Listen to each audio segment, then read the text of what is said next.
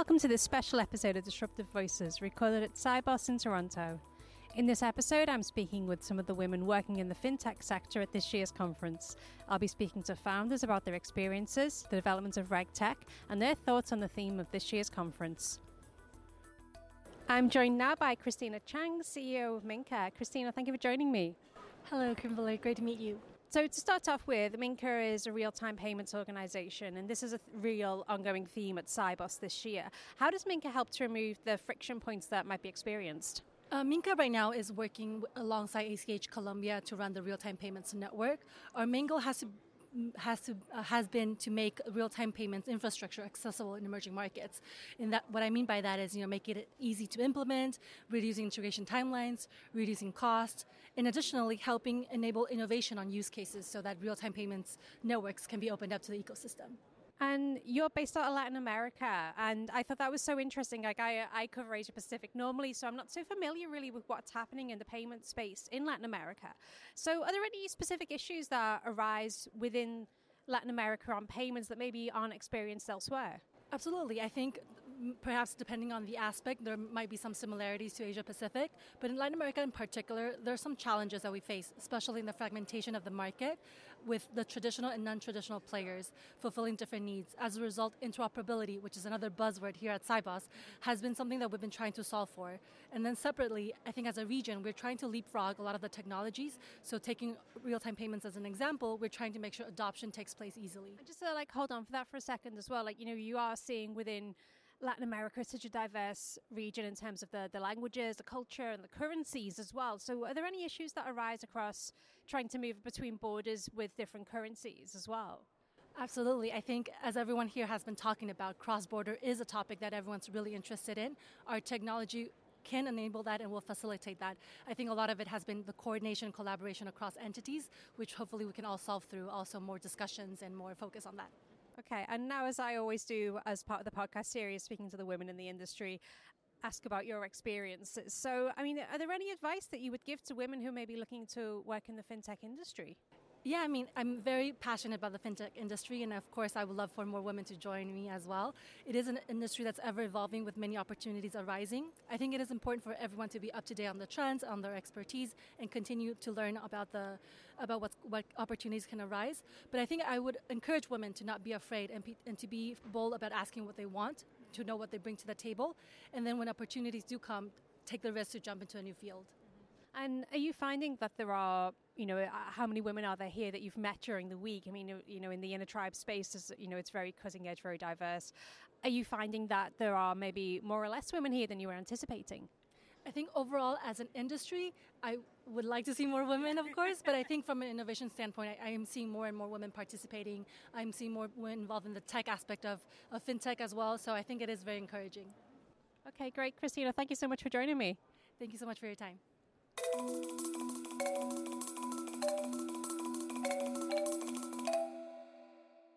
I'm speaking now with Alex Ford, President North America at Encompass Corporation. Thank you for joining me, Alex. Thank you for having me. Great to be here. So how does the digitizing of KYC improve the processes, and are there any frictions that can still come about? So the digitizing of KYC really enables banks to implement digital operating models in their middle office and back office, and those are the functions that are really supporting new offerings or differentiated, faster onboarding experience at that front end of the relationship. But also during the relationship, if you think a corporate or financial institution might already have been dealing with the bank for a long time, and then they have this sort of interruption or very friction-filled exchange being asked for documents they feel they've provided in the past. So having a more instant access to the documents and data needed for KYC really helps reduce that friction. And I think that we know at Sibos this time it's always data, and digitization is always a really big subject. Has there been anything that's come out this time that's been of interest to you, or any new innovations or developments you've heard about? Yeah, I think the theme of collaborative finance actually has been on display, and it's interesting hearing about different efforts to kind of combine data sets or, through anonymization or new technologies, be able to pool data in a way that would help fight things like financial crime when you can identify patterns. So that's really interested me, seeing the innovation and new opportunities that have been enabled through that. And so far on this podcast series and on the other episodes of Disruptive Voices, I've really been focusing on the fintech space. But, you're covering into RegTech, which is a slightly different angle on this. So how is the RegTech space evolving, and where are you seeing more opportunities arise within the space?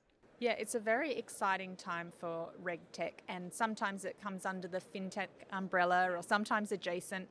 It doesn't really matter too much. I think what's useful about having the label is recognizing, there's actually a whole category of technologies dedicating to helping banks solve regulatory challenges, meet regulatory obligations in a more efficient, controlled, faster way, and that banks should really be moving away from manual approaches. And sometimes compliance gets left as the last bastion for innovation because business cases fund new product innovations, and that's justified too. But I think we've reached a tipping point where you can no longer kind of sustain the growing costs that manual approaches require and still meet the regulatory requirements. So people are now looking and going, well, surely technology can help with this challenge. So that's where RegTech's really matured, and that's where the RegTech Association, which I'm part of, was established, and that's really got a global reach now because of the way across markets, more heavily regulated markets as you'd expect, but are really adopting technology in this space. And one of the things that's come up on the Disruptive Voices before is really about helping women to find their networks, to find their tribes within the community. And you founded the Women in FinTech Network, which is based out in New York. So how does the network support women in the industry, and what issues are you finding that they have?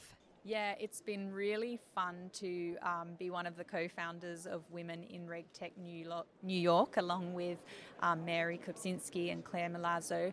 And it's exactly that, finding your tribe. And how it came about, I'm fortunate enough to have had RegTech tribes in Australia and the UK. And when I said I was moving to New York, those networks said, well, you've got to meet these people. And it's that organic way that people were so willing to help and gracious and abundant with their time and their networks. And so it's really grown from that. And what people are looking for is encouragement, seeing other people pursuing the same thing, sharing notes on their approaches, introductions, and also it was actually coming out of the back of the pandemic, so a bit of face-to-face as well.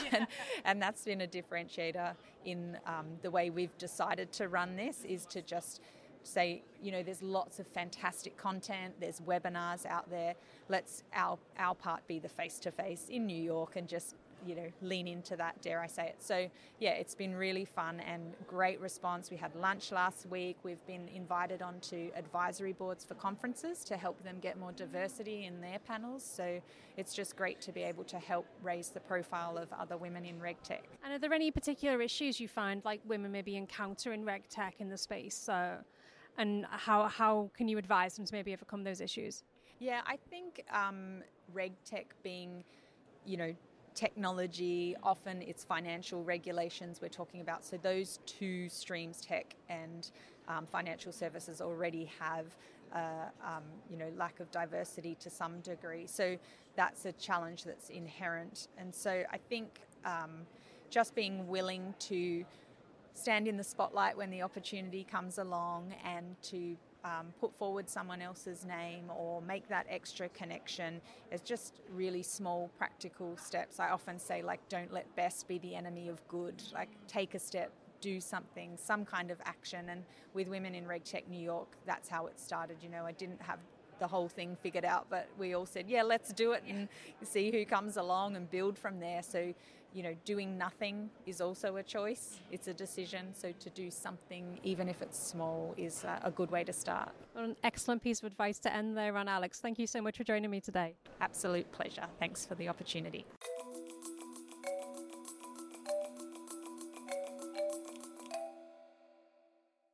I'm joined now by Stella Lim, COO of Patio. Stella, thank you for joining me. Thank you, Kimberly. It's really great to be here with you. I'm really excited.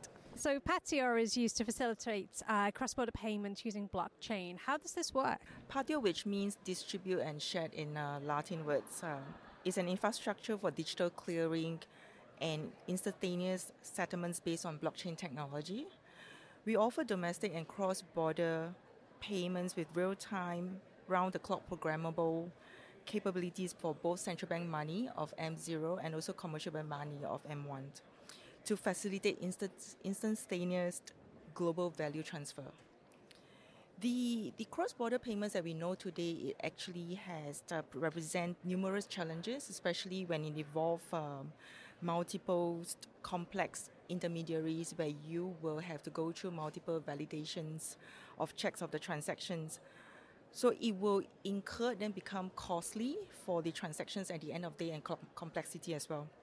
So Patio builds on the key attributes of blockchain and smart contract technologies to offer programmable, secure, and transparent platform that eliminates the multiple intermediaries and allow participants to be able to clear and settle transactions in multiple currencies.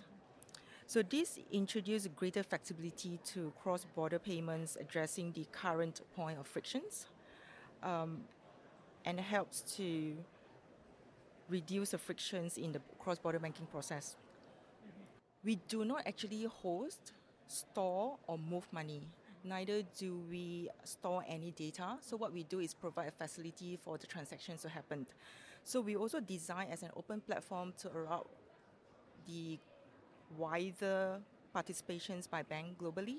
So our network is made up of settlement banks, participant banks, central banks, and liquidity providers to transact with each another over the open platform.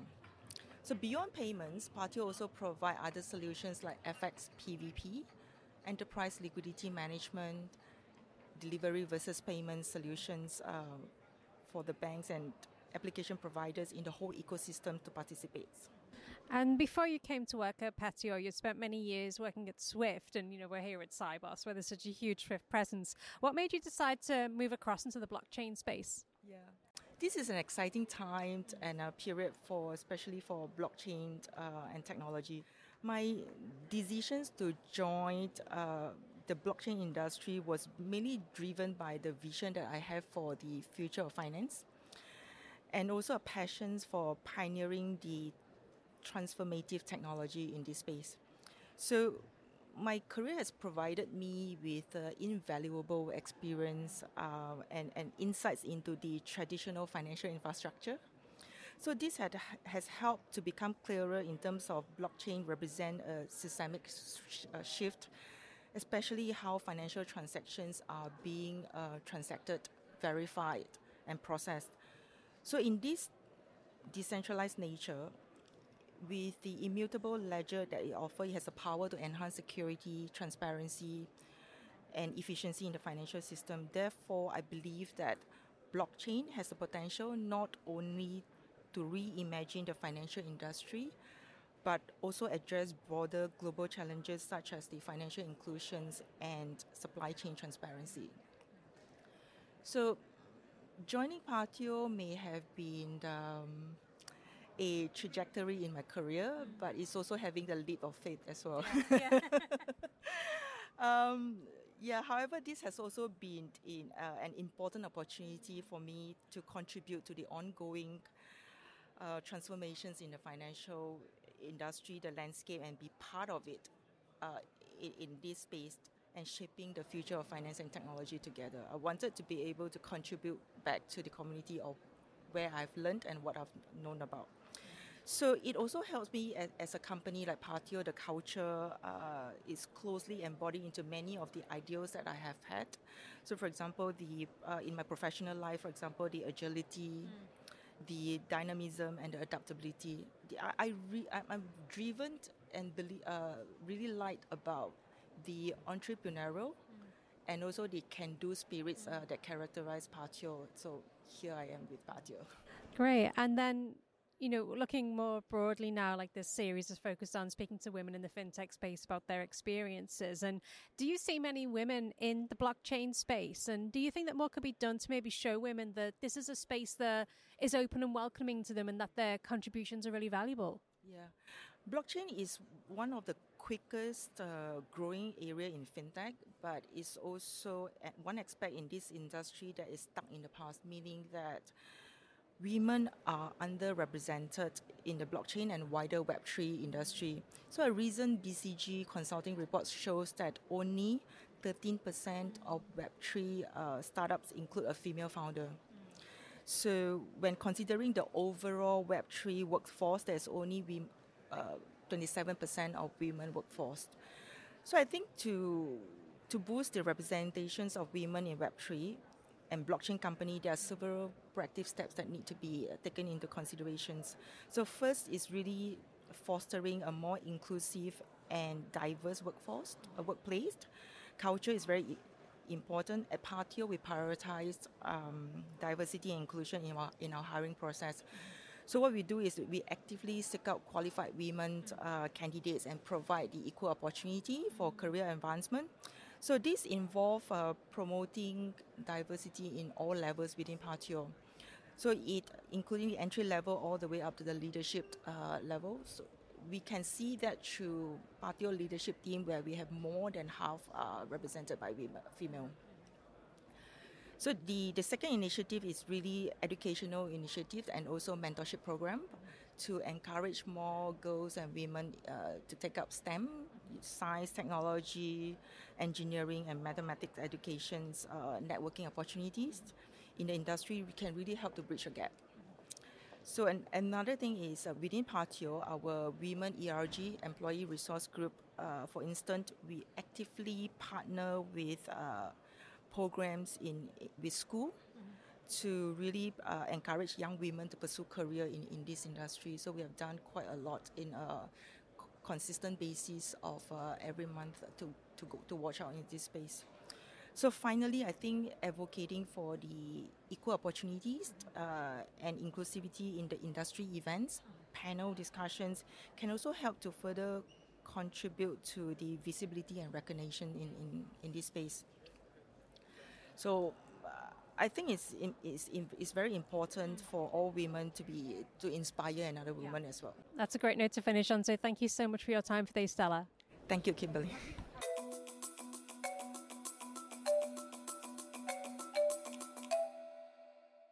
I'm speaking now with Catalin Cowsley, Business Development Director and co-founder at Partner Hub. Thank you for joining me, Catalin. Yeah, thank you for the opportunity for this interview. So Partner Hub offers support for invoices and invoices for companies. How does the system make the process easier?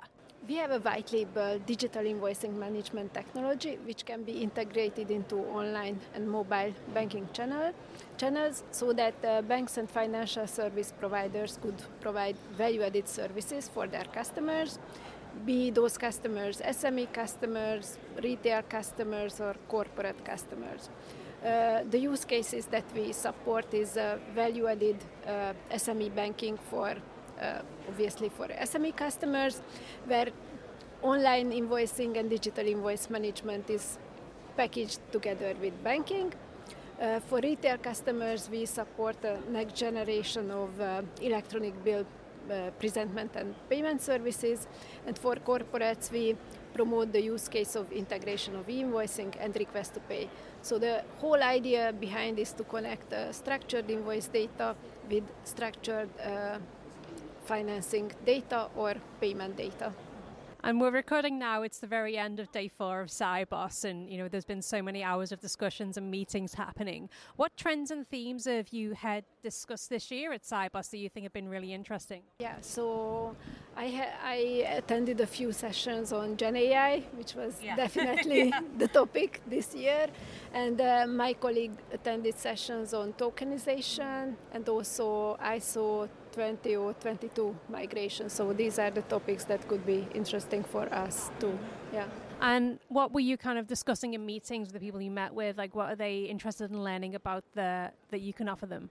What was interesting that the interest is increasing towards our products as e-invoicing regulations are coming worldwide. I think banks are also realizing that this is something that needs to be dealt with somehow. So I was really happy to see the increased interest. Yeah. And do you have any specific ambitions really for the company? What do you want to try and achieve maybe by next year at Sibos? I think we are at a stage where up until now we were in the startup phase and waiting for the good time to come and the right timing for the company. And so the objective is to utilize the opportunities that arise now with the good timing coming. So scaling up will be the next big thing. Yeah. Okay, great. Well, hopefully I'll get to see you next year when we'll all be in Beijing for Sibos. So thank you again for your time. Yeah, thank you very much. Thank you for listening to this special episode of Disruptive Voices recorded at Sibos. You can find the rest of the series on the Banker website, Spotify, Acast, and wherever you get your podcasts.